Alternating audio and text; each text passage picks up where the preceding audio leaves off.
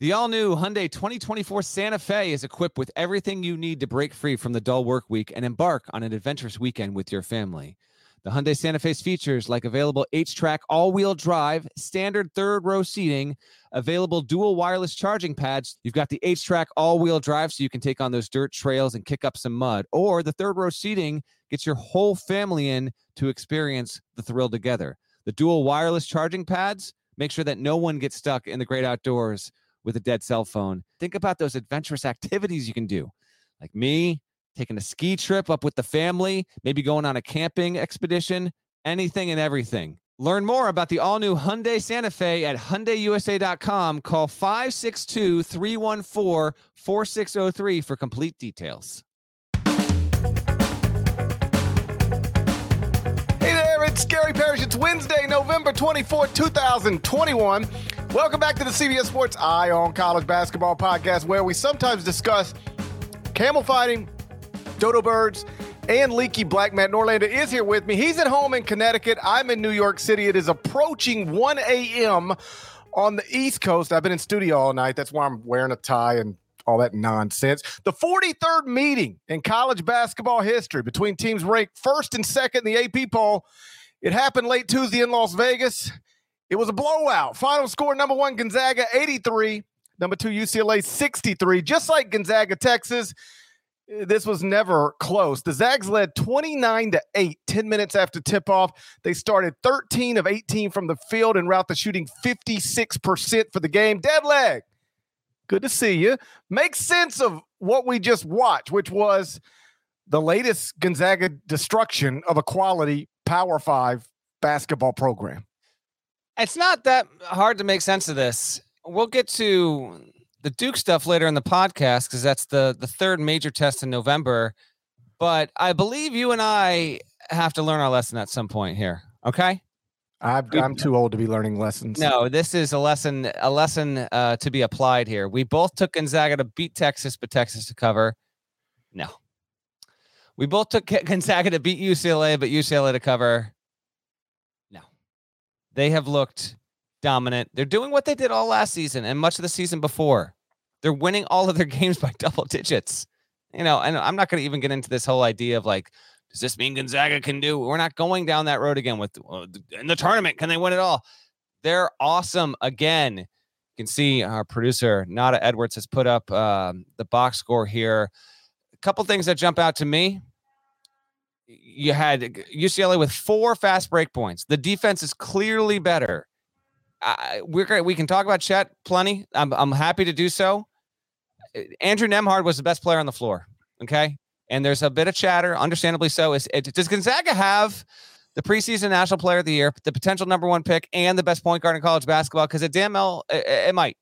It might, GP. 24 points, 6 assists, 5 boards from Nembhard. He was awesome. Holmgren was terrific. I'll save my UCLA thoughts for a couple minutes from now, but I'm not that stunned by this. I'm just a bit let down because it's a 1 versus 2, and I was hoping that we'd be able to get on this podcast and talk about a really great game, but we're not. It was awesome to see Dick Vitale back on the mic, and that was a pleasure. That was the highlight of the night, basically. UCLA just didn't threaten. Like, we just kind of sat there wondering if it would ever happen. It never did, and so Gonzaga gets a cruise control victory and now has a couple of days to rest up and prepare for Duke. First, I'm not surprised that they look better defensively and that they overwhelmed UCLA in every way you could overwhelm a basketball team, but including on the defensive end. I mean, let's just think about what's different from last season's team to this season's team. I say this with all due respect, but losing Corey Kispert does not hurt you defensively. Putting basically anybody else in that position helps you defensively. And then they added an elite shot blocker. I mean, a rim protector who, yes, blocks a bazillion shots a game, but prevents people from even taking them. Like, prevents people from even trying to take them. And that's a big, big factor.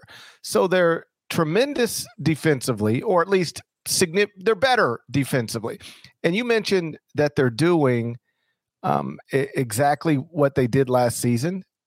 That's what it looked like. It looked like a Gonzaga basketball game from last season where, keep in mind, they're not just bombing on you. They're just getting easy basket after easy basket after easy basket, no problem. Again, the first 18 shots, 13 of them went in.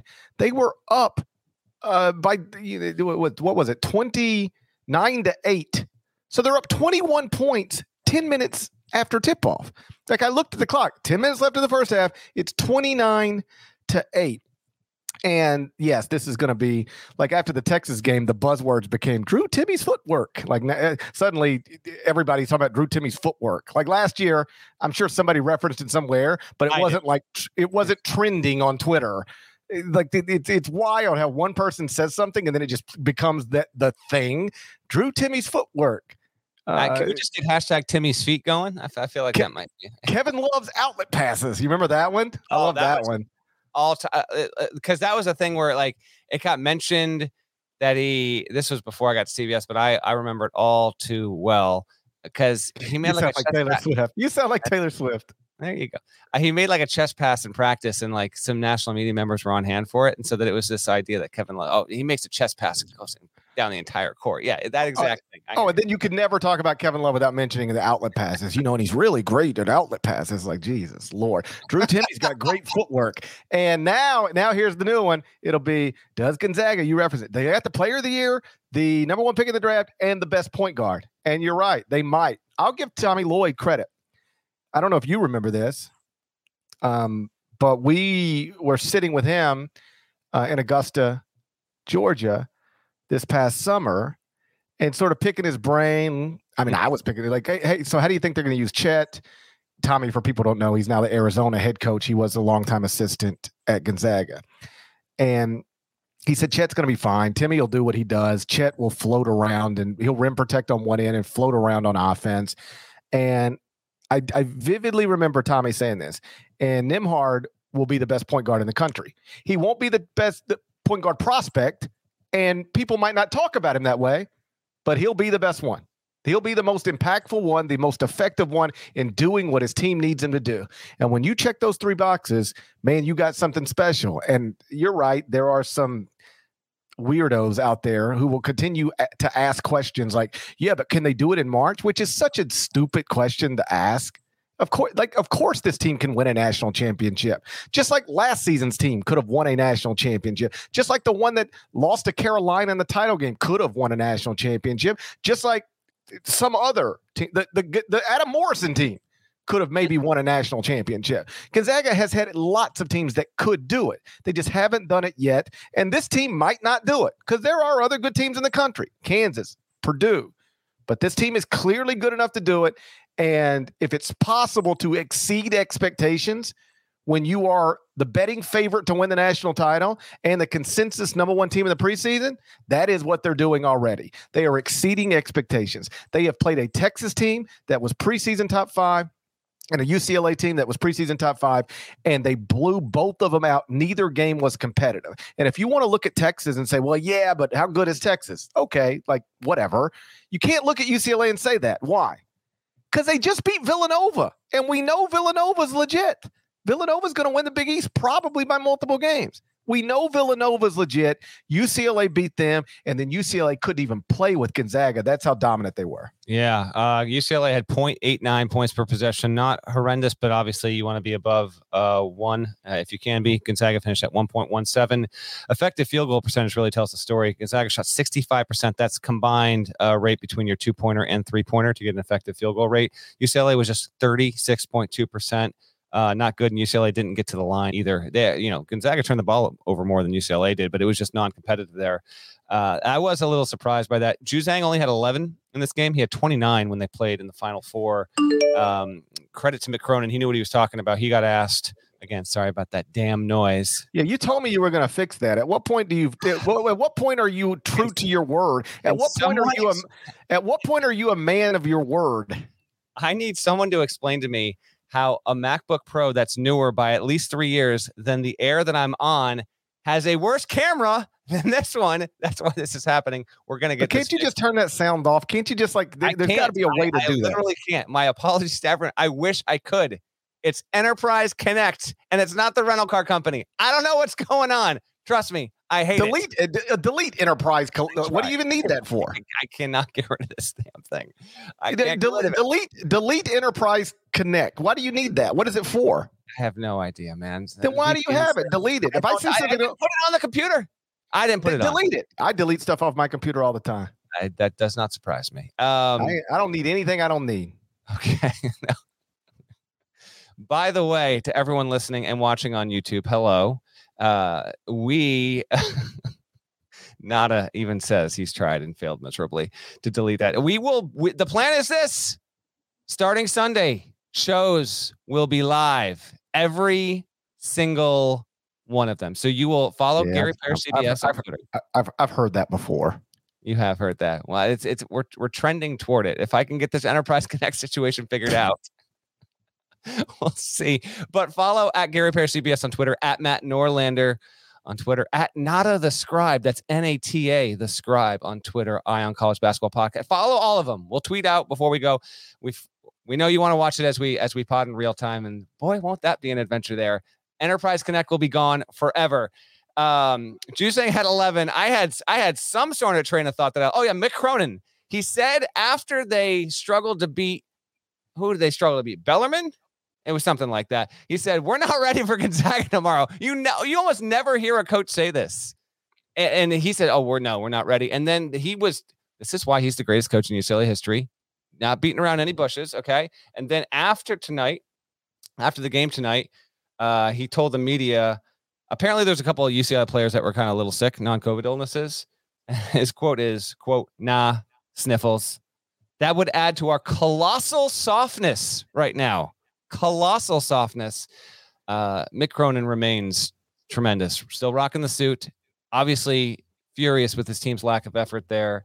And I'll just note, UCLA's 5-1. They do have that win over Villanova, a Villanova team that is 3-2, with losses to UCLA and Purdue and a win over Tennessee. So we'll see. I'm not going to overreact to that one result. I just was hoping we'd get a better UCLA team than we got in this particular game here, and we didn't. And so that's a little bit of a letdown for the Bruins now with this game behind them. I don't know. Big opportunity lost. They actually have to play on the road against UNLV in a couple of days. That's the way the schedule worked out. But their next big game out of conference, aside from that, is at Marquette in a few weeks. Yeah, this makes me think no differently of UCLA. I'll probably drop them in the top 25 and 1 because I don't drop you for losing to better teams when you're competitive and they're close. But, they got ran off the court. They were not competitive with Gonzaga. So I'll probably drop them below Kansas, which is undefeated with a great win. Drop them below Purdue, which is undefeated with great wins.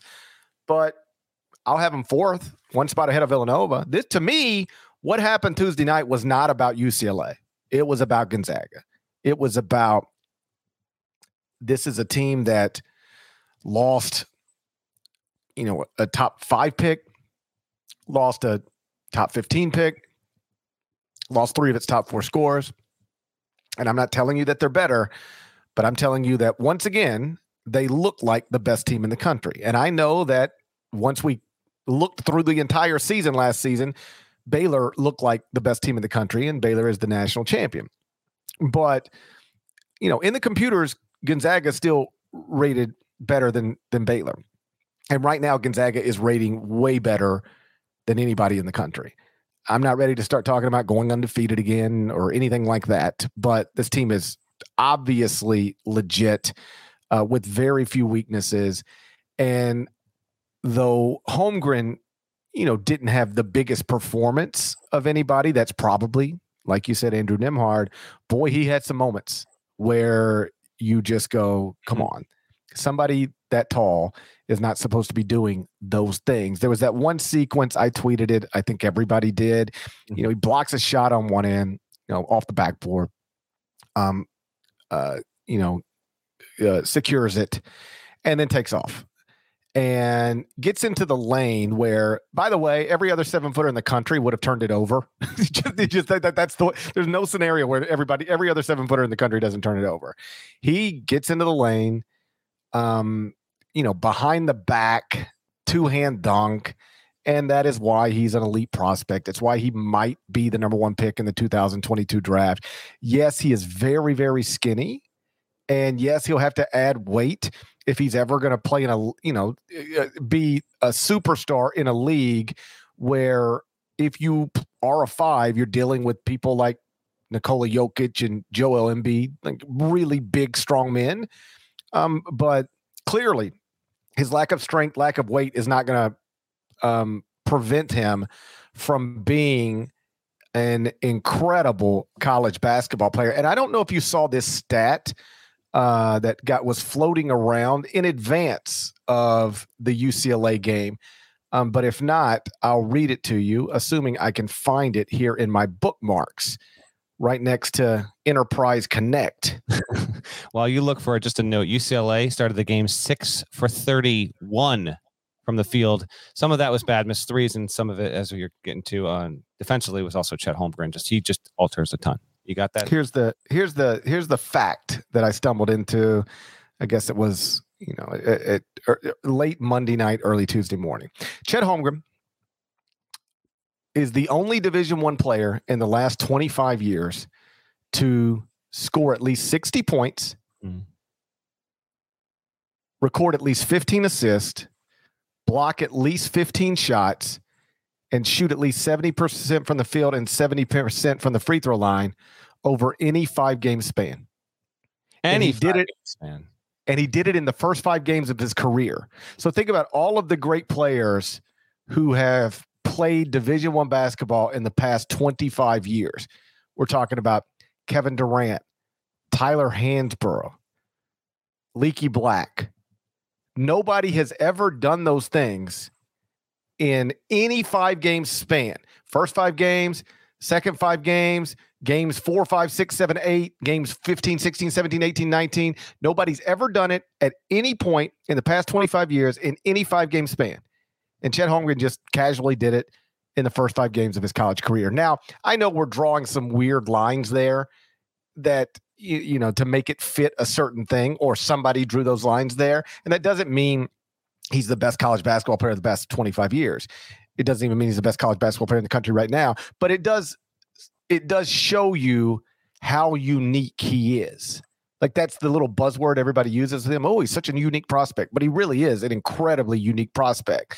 A lot of people can score at least 60 points and shoot at least 70% from the field and 70% from the free throw line. But where you get them at at least 15 assists and at least 15 blocks.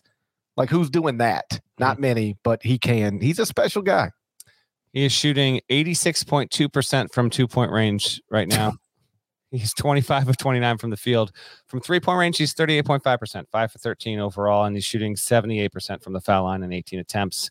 Drew Timme is number 2 in the KenPom Player of the Year algorithm. Holmgren is number 5. Again, we are very early into the situation, but they are looking mighty fine. And this was, I thought this is my last thought on Holmgren, and kind of the game in general in Gonzaga.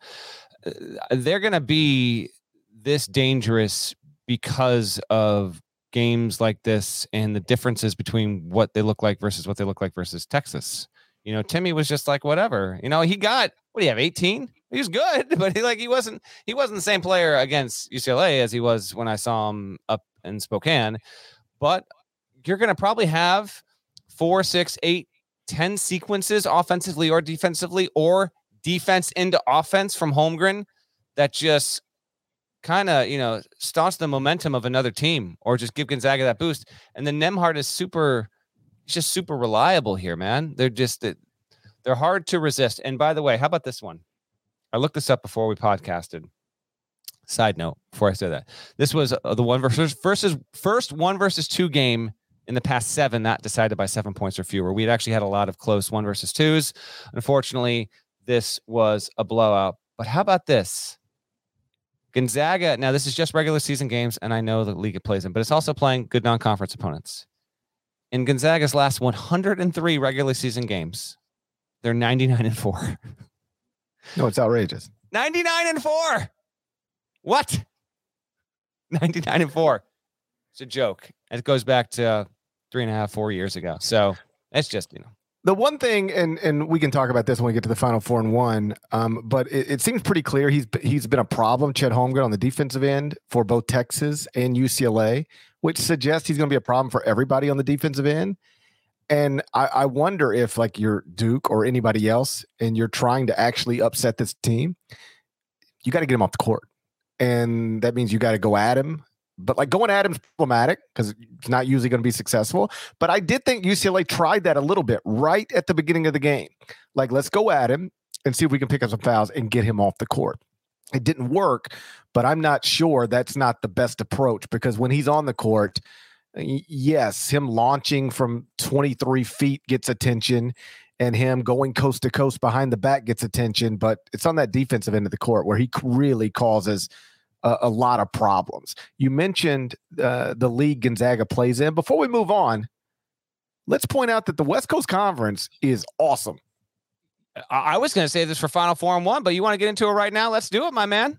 It has been an incredible few nights for the West Coast Conference. Gonzaga is now 6-0 with wins over Texas and UCLA. They're ranked first at KenPom. But it doesn't stop there. BYU is 4-0 with wins over San Diego State and Oregon. They're 27th at KenPom. San Francisco is 6-0. Beat Davidson and Nevada. They're 37th at KenPom. St. Mary's is 5-0. 41st at KenPom. Beat Oregon and Notre Dame. And Santa Clara. Herb Sindek. 5-0. Beat Stanford by 16. Nevada by 22. TCU by 19. They're 71st at KenPom. Right now, the WCC has 4 teams in the top 45 at KenPom. That is the same number as the Pac-12, as the ACC, and as the Big East. And the American Athletic Conference, which typically finishes 1 spot ahead of the WCC in the conference standings, the American only has 2 in the top 45, Houston and Memphis. Again, the WCC has 4. That's the same number as the Pac-12, ACC, and the Big East. That league is really operating, really well right now in a way that we shouldn't be surprised by Gonzaga, maybe not by BYU. San Francisco had strong computer numbers in the preseason, but St. Mary's seems to be, back to what St. Mary's has been in its best days under Randy Bennett. And Santa Clara sitting here at 5-0 with a 16-point win over a Pac-12 team and a 19-point win over a Big 12 team. Like that's a. I said this because we had Santa Clara's game on our air Monday night, CBS Sports Network. I was in studio. Like, I've watched them twice now, I think. That's a team that could win an NCAA tournament game if it gets into the NCAA tournament. You got to get there. And the problem for them is that they're not in some one-bid league where they can just go win the auto bid because you got to beat Gonzaga in this league to get the auto bid. Good luck. But if they can get an at-large bid to the NCAA tournament, that Santa Clara team's good enough to win a game. Before I get into a little bit of the WCC here, you can see it on the screen right now. #4BidWCC. Like, I'm serious.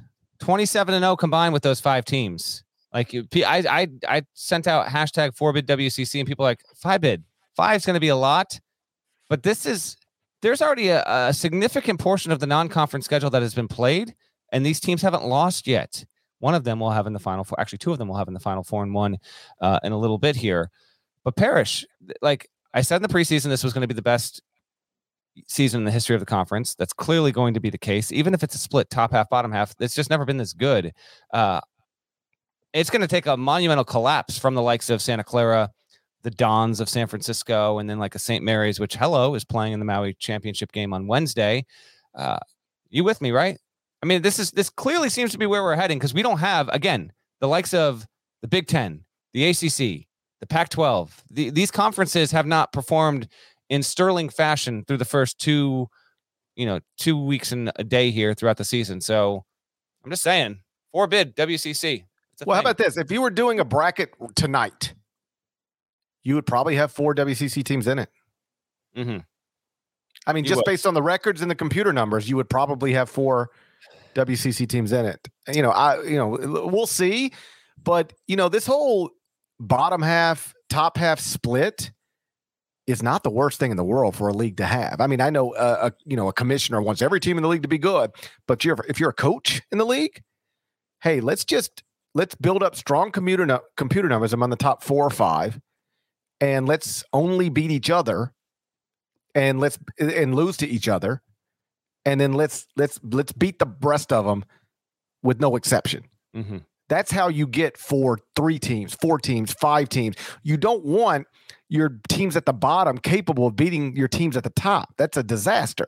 And so the good news for the WCC is the teams at the bottom might be so drastically separated from, the top 4 or 5 even, that they won't be at risk of taking those losses. And, when you're trying to build a resume, when you're in the ACC, you can go get big quad 1 wins. Big 12, you can go get big quad 1 wins. In the WCC, there's not going to be those types of opportunities to go get these big signature wins. So what's the next best thing you can do? Avoid the bad losses. And that's why it's not the worst thing when the teams below you aren't seriously a threat to you. We'll remind listeners, there's a 6th team that could also be a benefit to the league. Loyola Marymount was expected to be better than Santa Clara, and in the eyes of some, better than San Francisco. That hasn't been the case, but they are 3-2 with a win over SMU. So just keep that in mind as well.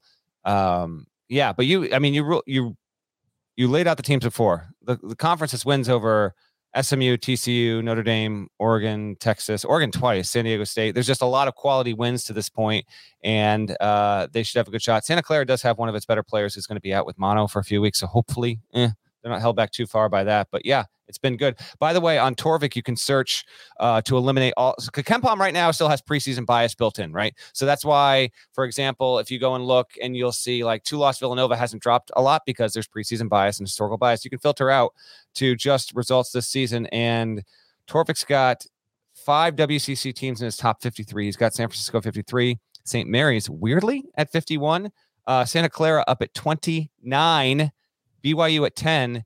And this is just based off of opponents and what you've done. This will get updated. It doesn't reflect the Gonzaga win. He's actually got Arizona 1 and Gonzaga 2 based off pure performance, no preseason bias. Gonzaga will no doubt go to number 1 once that updates in the morning there. But big win for the Zags, and we'll get to the Duke game in just a little bit.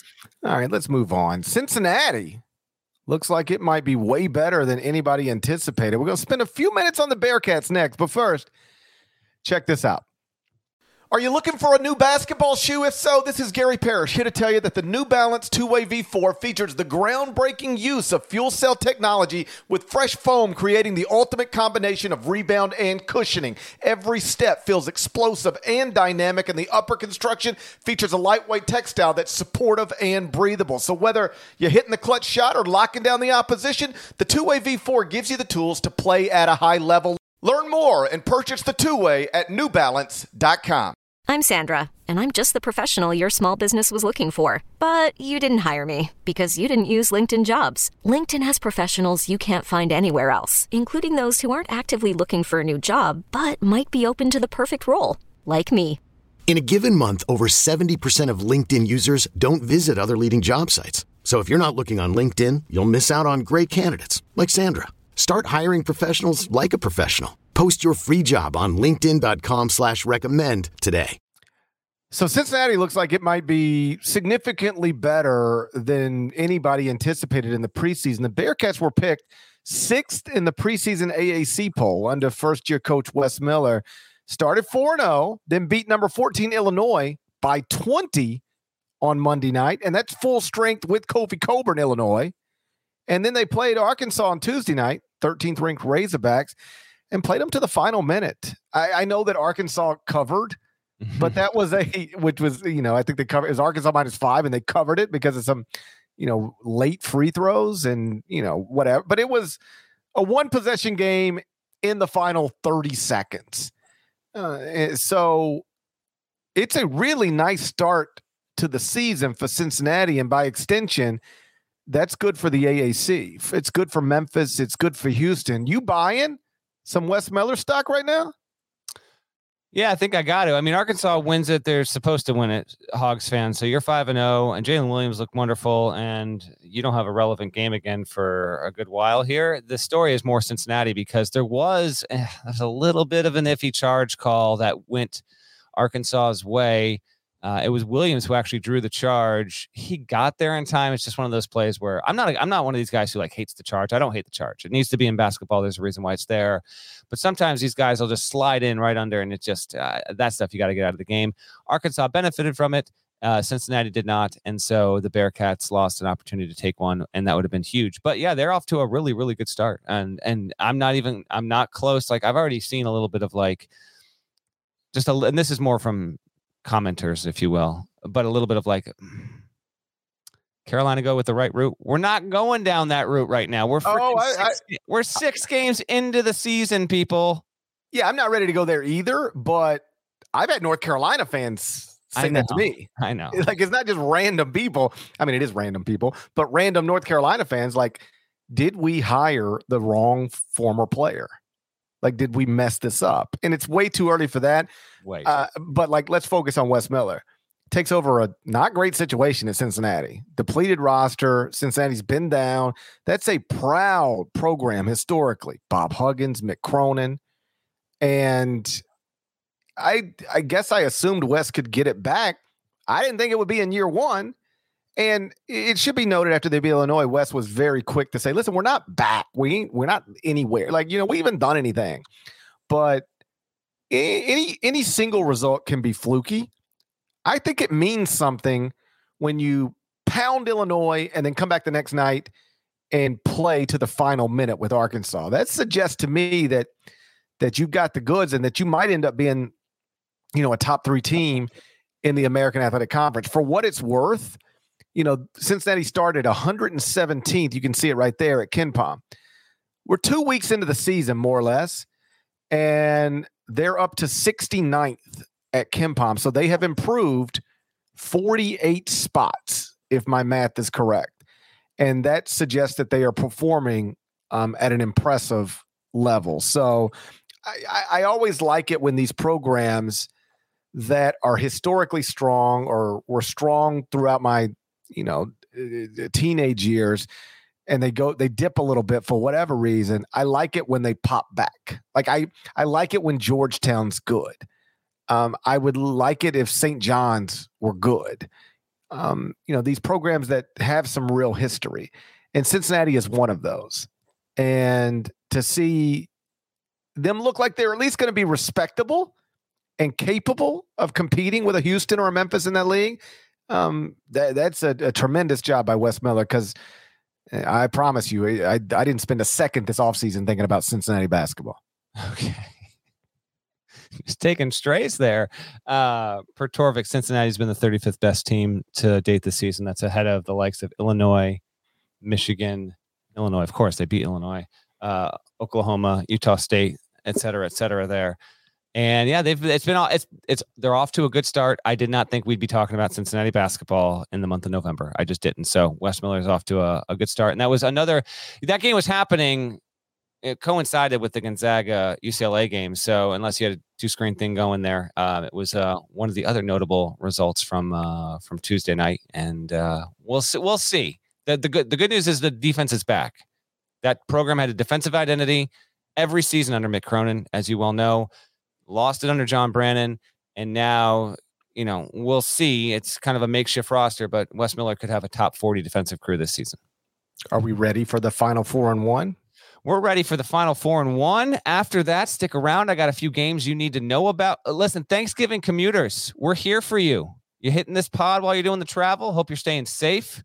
Got plenty to keep you to update as we kind of navigate our way through Thanksgiving week. And if you're wondering, because it's a perfectly reasonable thing to wonder, why are you doing the final 4-1 on a Wednesday? I thought that was a Friday thing. That's true. The answer to that question is that we're not going to do a Friday episode. We deserve to enjoy holidays too. Plus, I've been out of town the entire week. I won't even get home until late afternoon on Thanksgiving. And then my wife, not to get too personal, but she is a store owner. She's a business owner. And Black Friday is it's overwhelming for her. And so I'm just going to spend Friday with my kids, and she's going to spend Friday running her store. And we're going to talk to you again on Sunday night after tonight. But we didn't want to not do a final 4-1 in this week, especially after I took the lead following last week's picks. That didn't happen. No shot. I'm still trailing. Still trailing. I should have had the records here. Nada had the, here we go. says in the doc right here, if I have it right, GP is 3-7. Norlander 6-4. God. Yeah, it's a little rough on you there, man. I thought I did better than that.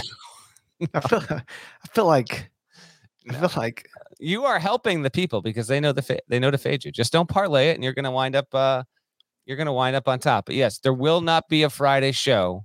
But when you come back Sunday, no Enterprise Connect, and we should be live. I've heard that before. I've heard all that before. You and your empty promises. Woo. All right. You ready? Let's go. Game 1, Wednesday, 2:30 p.m. Eastern. Number 22 UConn versus number 19 Auburn inside Kimbo Slice Arena. Okay. He's from the Bahamas. I didn't know if there had been a UFC event there, so I Googled famous people from the Bahamas, and Lenny Kravitz popped up, and I said, that's cool. And then I clicked on Lenny Kravitz, and it said he was born in New York City. And then and then Zoe Kravitz popped up. I said, ooh, I like Zoe Kravitz. And then I clicked on her, and I was like, she's born in America. And I'm like, well, how are all these people claiming they're from the Bahamas if they're from America? Buddy Hield, my man, Buddy Hield. I almost went with him, but then I saw Kimbo Slice. Fair enough. That dude just used to fight people in the backyard all the time on video. Yeah. How wild was that? Decently wild. UConn minus 3.5. You can watch it on ESPN. What are they doing? This is one of those deals where these event organizers try and build the bracket out. So it's like, all right, decent enough, first round, quarterfinals, and then let's get the better teams ideally to meet in the semis, and then the two best, if it all breaks right, to go in the title game. They must have thought that UConn wasn't going to be ranked. I don't know. This is the best first round matchup of the 4 at the Battle for Atlantis. I'll have more for you in a minute. I'm going to go. This feels tricky. I'll take UConn to win and to cover here. Auburn's good. I think this game can be highly entertaining. If you have not seen Adama Sanogo play, keep an eye. He will be UConn's best player. RJ Cole, very good scorer. UConn has really good defense. I think that they're going to have enough length and athleticism to slow down what is an entertaining Auburn team. But yes, this is a wonderful, wonderful way to get your Wednesday going. You might be listening to this podcast and the game's going on. Go find this game right now. UConn to cover. Have you seen what my breakout player of the year, Walker Kessler, is doing?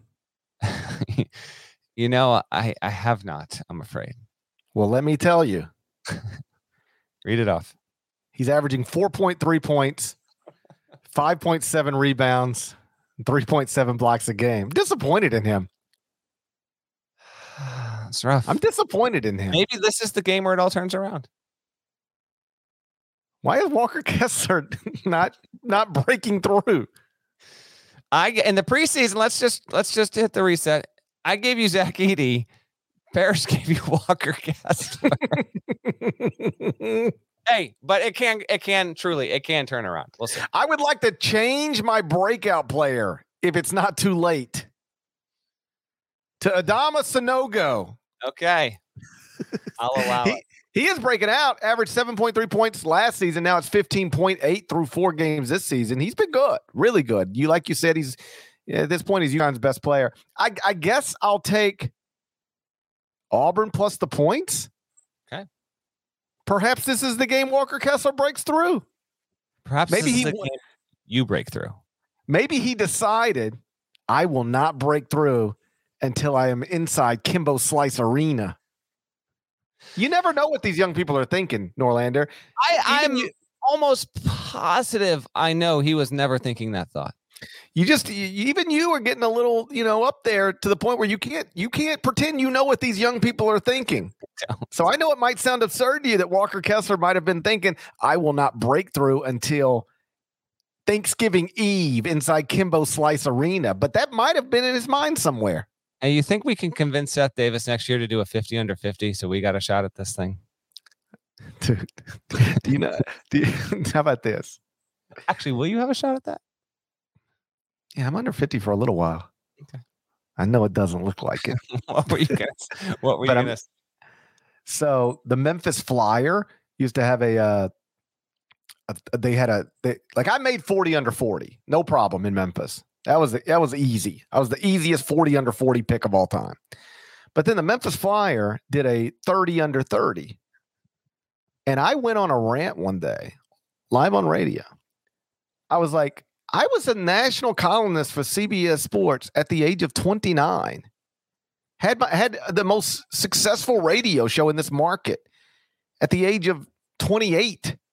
How could I have not been 30, top 30 under 30? Like, this is absurd, bordering on totally disrespectful. Went on the whole thing.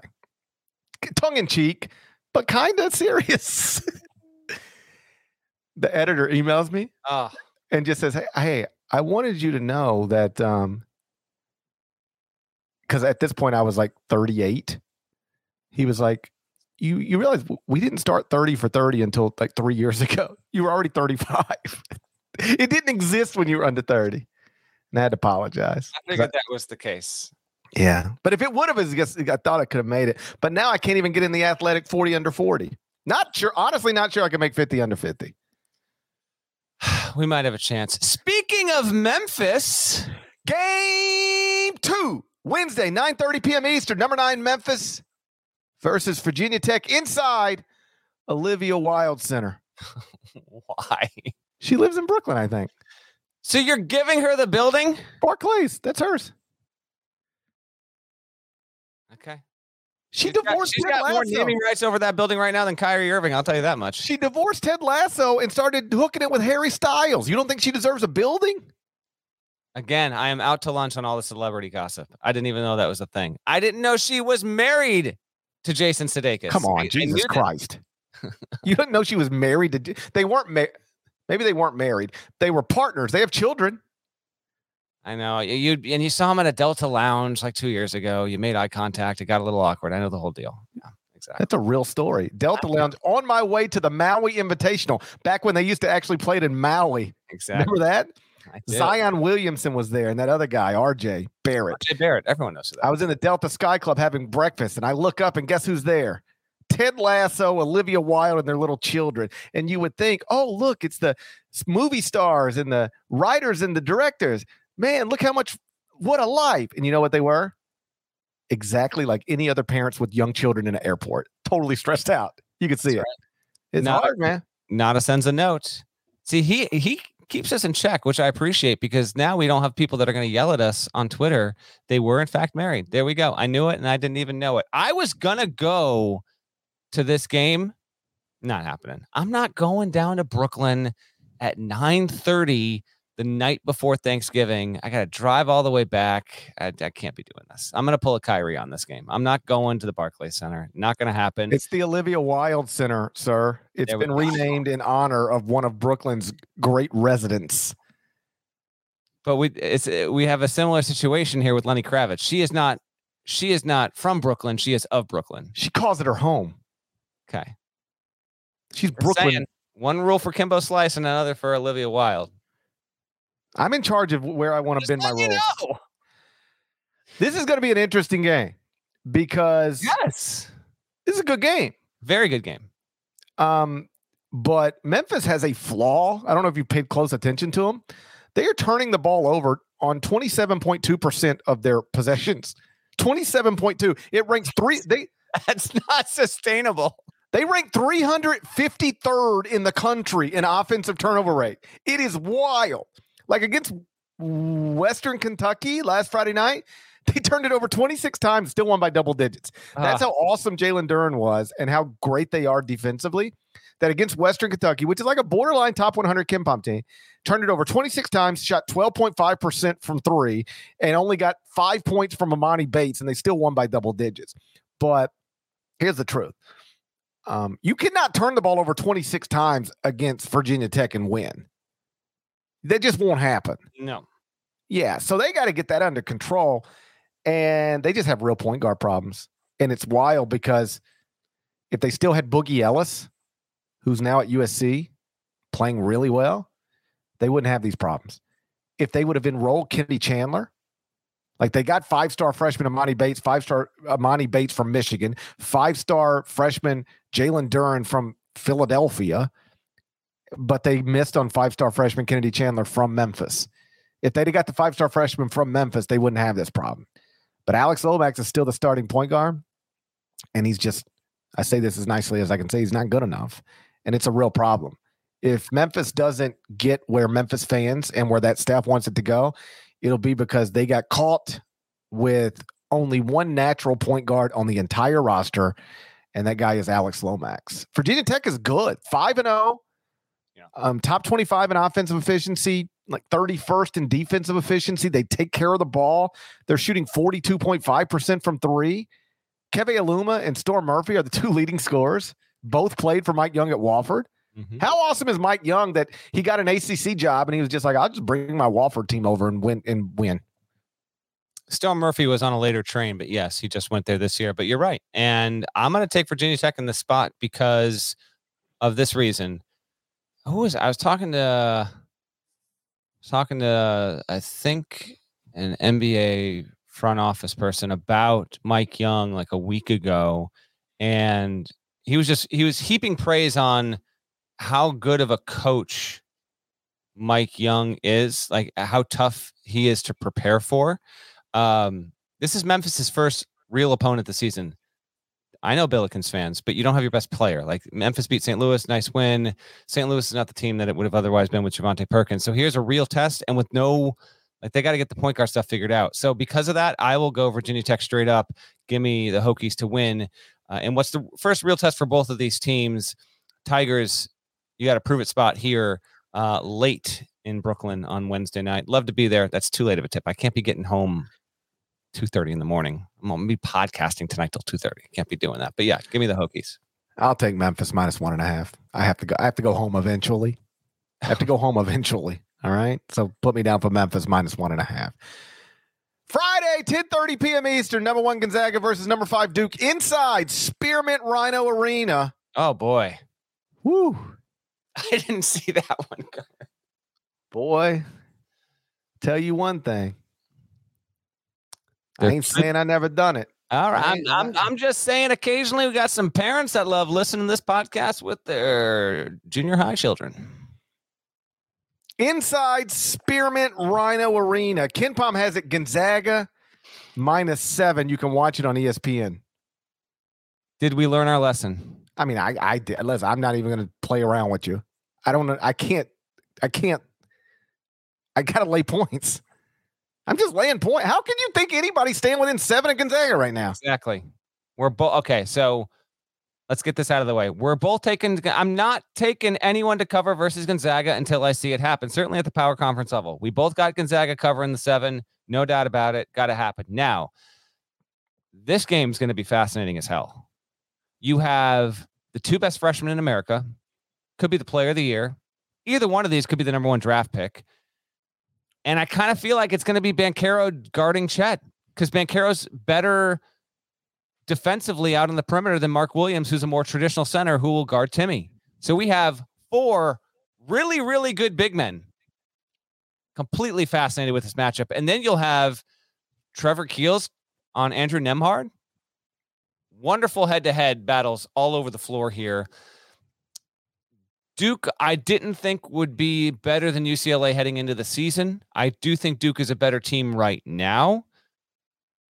Maybe that won't be the case. Maybe the Bruins will wind up being better once we get to March. But right now, I think Duke is better than UCLA. And on Friday, I think Duke will give Gonzaga a better game than UCLA gave the Zags on Tuesday night.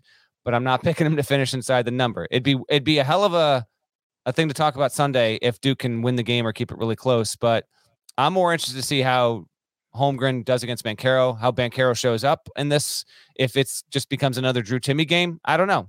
Is it going to be a game that's dominated by the defense? I think there's a lot of ways that this can go. Side note, you heard when GP said that 10:30 tip though. Late Friday. We'll be up watching it, but so many of these really good games have just been late as hell. Late as hell. 10:30. Yeah, I mean, like whatever. It is what it is. But like, I'm sleepy, you know? I'm getting sleepy. We are not doing this again Friday night after Duke Gonzaga. You can wait for Sunday and the live podcast for us to talk about that. I've heard that before. I've heard that before. Saturday, 9:30 p.m. Eastern. This is game 4. Number 18 BYU at Utah inside the Andrew Bogut Center. KenPom has it BYU -2. You can watch it on. Oh my God. Are you kidding me? You can't watch it. Just text me. You want me to FaceTime you? Just prop my phone up for 2 hours. Just text me and let me know who won. You can watch it on the Pac-12 network. Just text me when it's over and let me know how it went. You know what they call this game, right? The Bot game? Okay. Oh, it's a late podcast, folks. It's late. It's not. This is the Holy War, is it not? Oh, the Holy War. I thought it was the Bot game. He never played for BYU. He was at Minnesota. He could have. And then he could have came on back home to Utah. Oh my gosh. Oh, that's just incredible. Just wait. We're going to get to the point on these late night ones where I actually start drinking right during the podcast. I'm not doing it yet, but we'll get there. I'm so ready for that. Utah, we talk about coaches doing well in their first season. Craig Smith, who I have endorsed and predicted he will be at Utah for more than a decade and he will work out in a major way. He is 5-0, but BYU is by far the best team yet. And I will take the Cougars to continue the WCC's great start at the top of the conference there. And I will have BYU and Alex Barcelo winning that game, getting it done on the road and getting a quad 1 win. But yeah, I'm glad you picked that one, man. I didn't know if you were going to go for that one, but yeah, that's a quality one. So I go BYU. What about you? Yeah, I'm going BYU. I just think BYU is really good. And I think Craig's has made Utah respectable. Like, again, we talked about Wes Miller, where Cincinnati started at KenPom, where they are right now. Utah started 96th. They're up to 69th, I believe, right now. 68th, 69th, in that range. Barcelo's averaging for BYU 20.5 points. He's shooting, have you seen these numbers? 70% from the field and 60% from 3. He's insane. He's insane. 60% from 3 on 5 attempts per game. I mentioned Botgok. He's back home where he belongs. He went to Minnesota for a year, realized he needed to get back to his roots. He's now at Utah, averaging 10 points, 2 rebounds per game. Good to have him back. Straight up thriving right now. It's good to have him back. My game? Here we go. Friday. All right. 4 p.m. at the Caleb Green Center. Who's Caleb Green? Caleb Green? Who is Caleb Green? Is he the drummer for Big and Rich? No, but I don't know any Big and Rich song except for neither do I. I don't even know why I say that. It's the only one I know, but I hope that he listens to the podcast. Very little chance. Caleb Green is the all-time leading scorer in Oral Roberts history. 2,503 points. Also has the most offensive rebounds. You know I almost picked that game, and do you know what I named that arena? Bill Self Arena. Okay, fair enough. I couldn't remember. We'll get a Google Doc going that we can keep track of this. Caleb Green, best player in Oral Roberts history. Oklahoma State -10 at Oral Roberts. Why this game? Kind of a random one, right? Well, listen, Oklahoma State's not going to the postseason, so we'll give them a little bit of love. Heard about that. Our guy, Max Asmus, he's going through it right now. Oh, no. 14.7 points, 2.7 rebounds. He's shooting 34% from the field. He's shooting 15% from three-point range. He's shooting 43% of Oral Roberts shots, which is a higher percentage than any other player in America. But he's actually started off really cold. This is your preseason first-team All-American selection, and Oral Roberts is 2-2. It's 3-2. All 3 wins have come against schools not in Division I.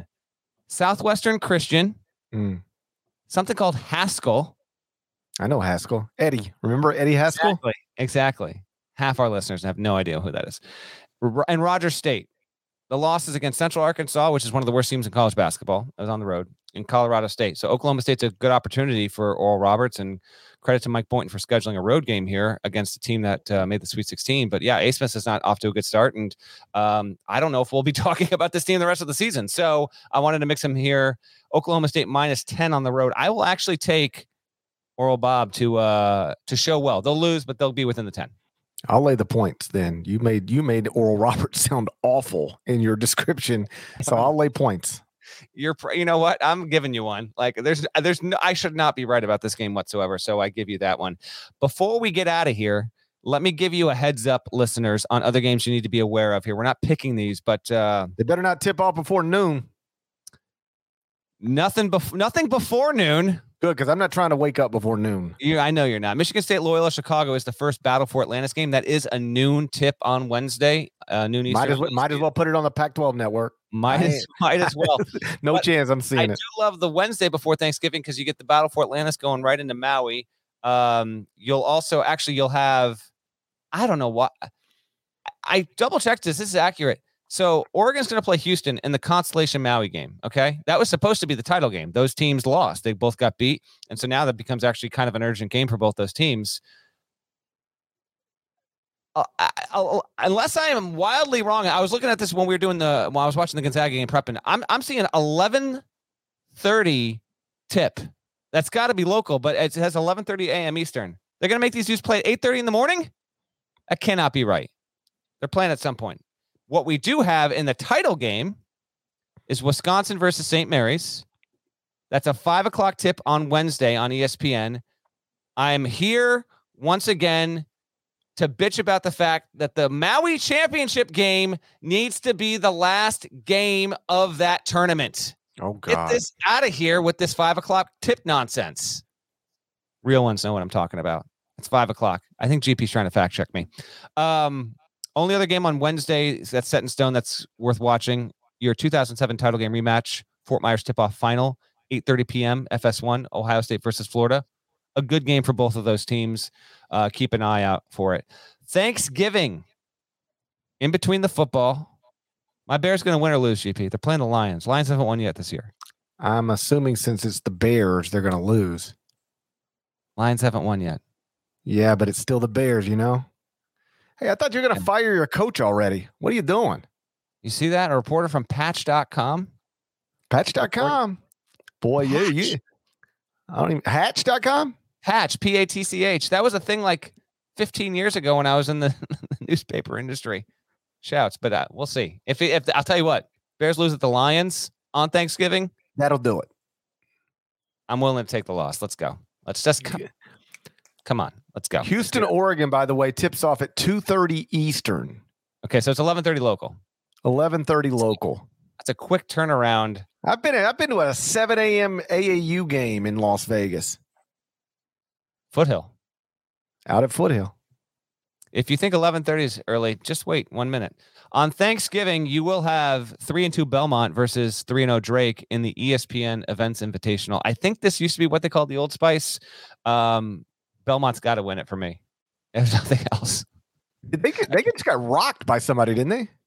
Yeah, they got rocked by LSU by like 25 or something like that. Yeah, I saw that.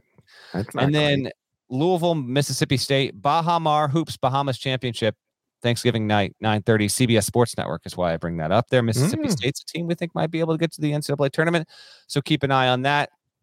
And then if for whatever reason you've gotten to the podcast amid your Thanksgiving dinner and you're just listening now and you're like, they're talking about a bunch of games that already happened, well, you can prep for this. The Battle for Atlantis final, scheduled to be played at 11 in the morning on Friday, the day after. Now, this is because there's all these college football games. So if it's the best case scenario, you've got Baylor playing either Auburn or the winner of Auburn UConn. That's the best matchup you could get. We'll see if the bracket breaks that way, but Baylor's obviously the favorite to win that. You also have the NIT season tip-off final that night on Friday at 9:30 at Olivia Wilde Center. Right. That will be likely Xavier versus Memphis or Virginia Tech. Keep an eye on that. And then late, if the bracket breaks the right way for the Wooden Legacy on Friday night, you will have USC playing San Diego State. That's the best matchup we could see there. And then how about this? On Saturday, 2 games worth.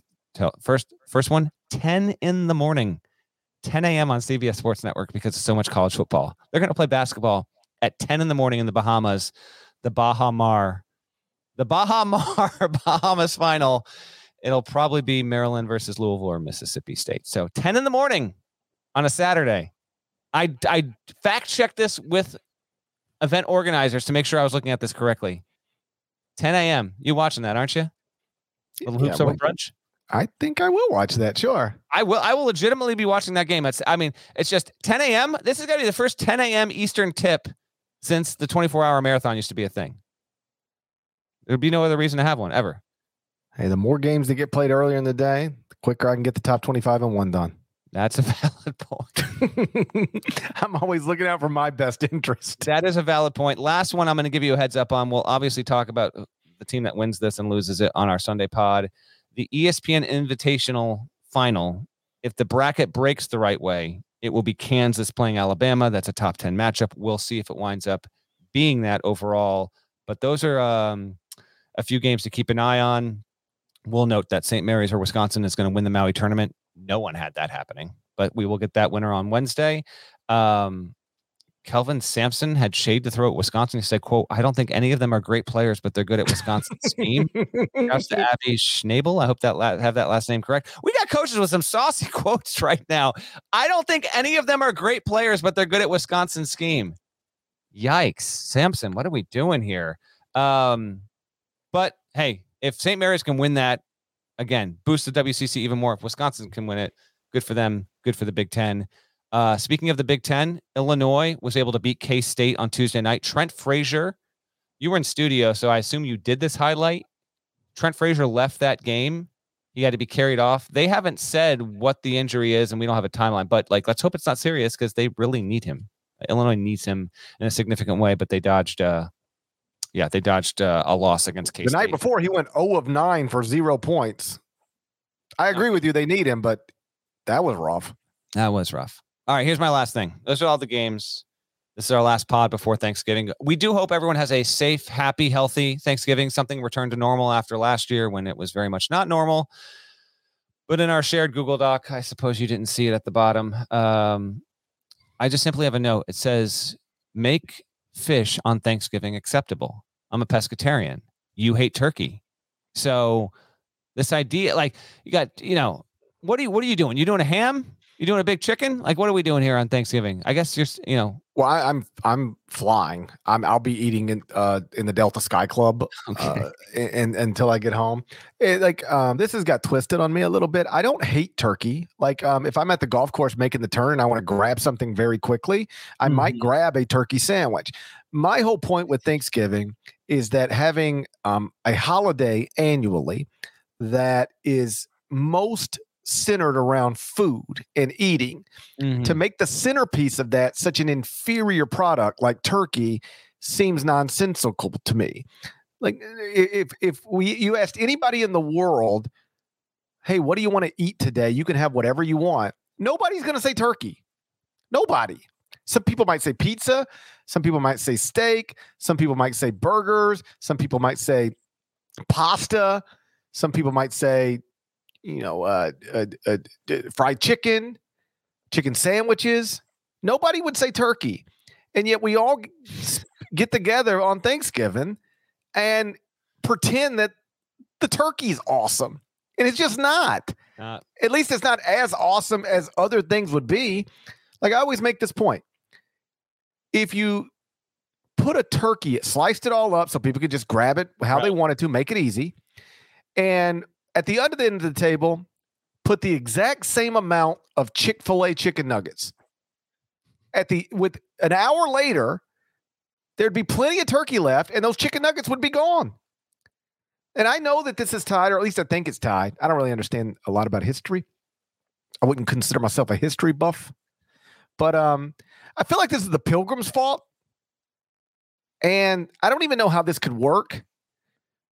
I'd have to think it through. But how much better would Thanksgiving be if we'd have had Mexican pilgrims? And we could have tacos and burritos and quesadillas and chips and dip on Thanksgiving. And we'd be we're celebrating tradition thanks to our Mexican pilgrims. It's a real shame we didn't have Mexican pilgrims. Here's the deal. When you load up that Thanksgiving plate, you have an internal, even if it's subconscious, you have an internal power rankings, and you are more excited about the potato element, the mac and cheese, potentially the stuffing. Maybe you got a good little cranberry thing. Maybe you got something that you, mom, grandma, uncle, someone just makes it, only make it for Thanksgiving. That's what you get excited about. My point is this. Why have we created a taboo around having fish on Thanksgiving? Nada himself said, you know what? You want to go to a grouper? Little swordfish? I'm good with it. Salmon's a little sketchy. I don't quite understand that, but just for you, Nada. Still, by the way, he's like the unheard third member of the podcast. I kind of like what we've developed here. I will go grouper when I go to the fish market on Wednesday. Okay. But I got an issue because we had this Fantasy Football Today tweet that went up. You know, pick your sides. You got a budget. So I'm going salmon. People came back. Salmon is the most reliable protein out there. It's not hard to cook. It's always awesome. Get a little garlic, a little butter on there. Oh gosh, Nada says salmon's basic. Not my salmon. That's all I gotta say. Salmon is basic, but also good. It's like macaroni and cheese is basic, but also great. A lot of things are basic but great. Did you see that Patriots player try and hate on mac and cheese? Yeah, that's why I mentioned that. Absurd. What are we doing? He's like, it's just noodles and cheese. Well, he said, get it off the table. Yeah, but do you know what a cheese quesadilla is? It's just cheese in a tortilla, but it's unbelievable. That's right. You know? Like a cheese roll up? Again. Cheese rolled up. Throw a cheese tortilla into the Thanksgiving mix and tell me who's not better for that. It's a shame we didn't have Mexican pilgrims. I don't know how that would have worked. I don't either. But it's just a shame. Imagine if on Thanksgiving we were going to have tacos and burritos and cheesy gordita crunches. Put a cheesy gordita crunch on the plate next to a slice of turkey and see what gets eaten first. It's like that. Now you wouldn't understand this because it's a Seinfeld reference, but there's a whole tangent Costanza goes off on one episode where he's like, you're telling me people are taking wine over Pepsi? No, I show up to this party with Pepsi and I'm the hero of the night. Same exact deal you're talking about there. By the way, you're flying on Thanksgiving. Yep. I did that 4 years ago for the PK80. You should be, that's the day to fly. I've done it several times. People travel the Tuesday and Wednesday and the Friday, but Thursday usually. The only thing I'm worried about, and I didn't think about this as I was booking the flight, I'm staying on Broadway. There's a Macy's Thanksgiving parade. Like, how am I gonna get through that? What if you see me on TV just cutting through the parade with my suitcase, my portable lights, these stupid rings? Oh my goodness! This is awesome. I didn't even consider that part of it. It's too good. It's too good. It's almost 2 a.m. I've never wanted to do anything more than get out of here.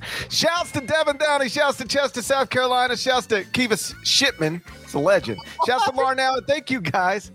He's a legend. Thank you for listening once again to the Ion College Basketball Podcast, middle of the dumbest pandemic of my lifetime. If you're not subscribed, please go subscribe. Anywhere you subscribe to podcasts, including Apple Podcasts. And please, if you haven't done it already, please go subscribe to the YouTube channel. There's no other way to see rings reflecting out of my eyeballs than to subscribe to the YouTube channel. So please do that. Hit the bell button.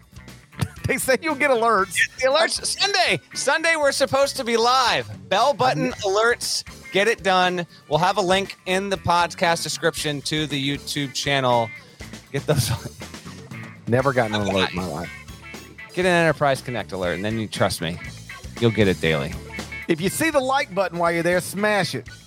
Just like Brandon Davies would. You know he would. Risk the whole basketball season. Be Brandon Davies. Smash that like button, and we will talk to you again on Sunday. Till then, take care.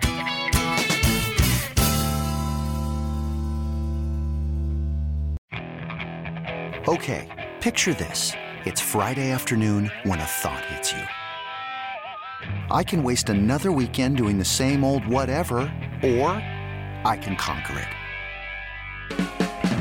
I can hop into my all-new Hyundai Santa Fe and hit the road. Any road. The steeper, the better. Because my all-new Santa Fe is available with H-Track all-wheel drive, so I can hit the trail without a worry in the world.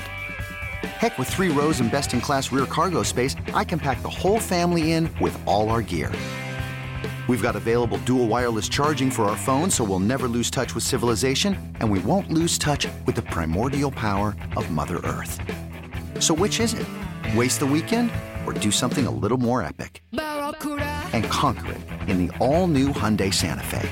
Visit HyundaiUSA.com or call 562-314-4603 for more details. Hyundai, there's joy in every journey.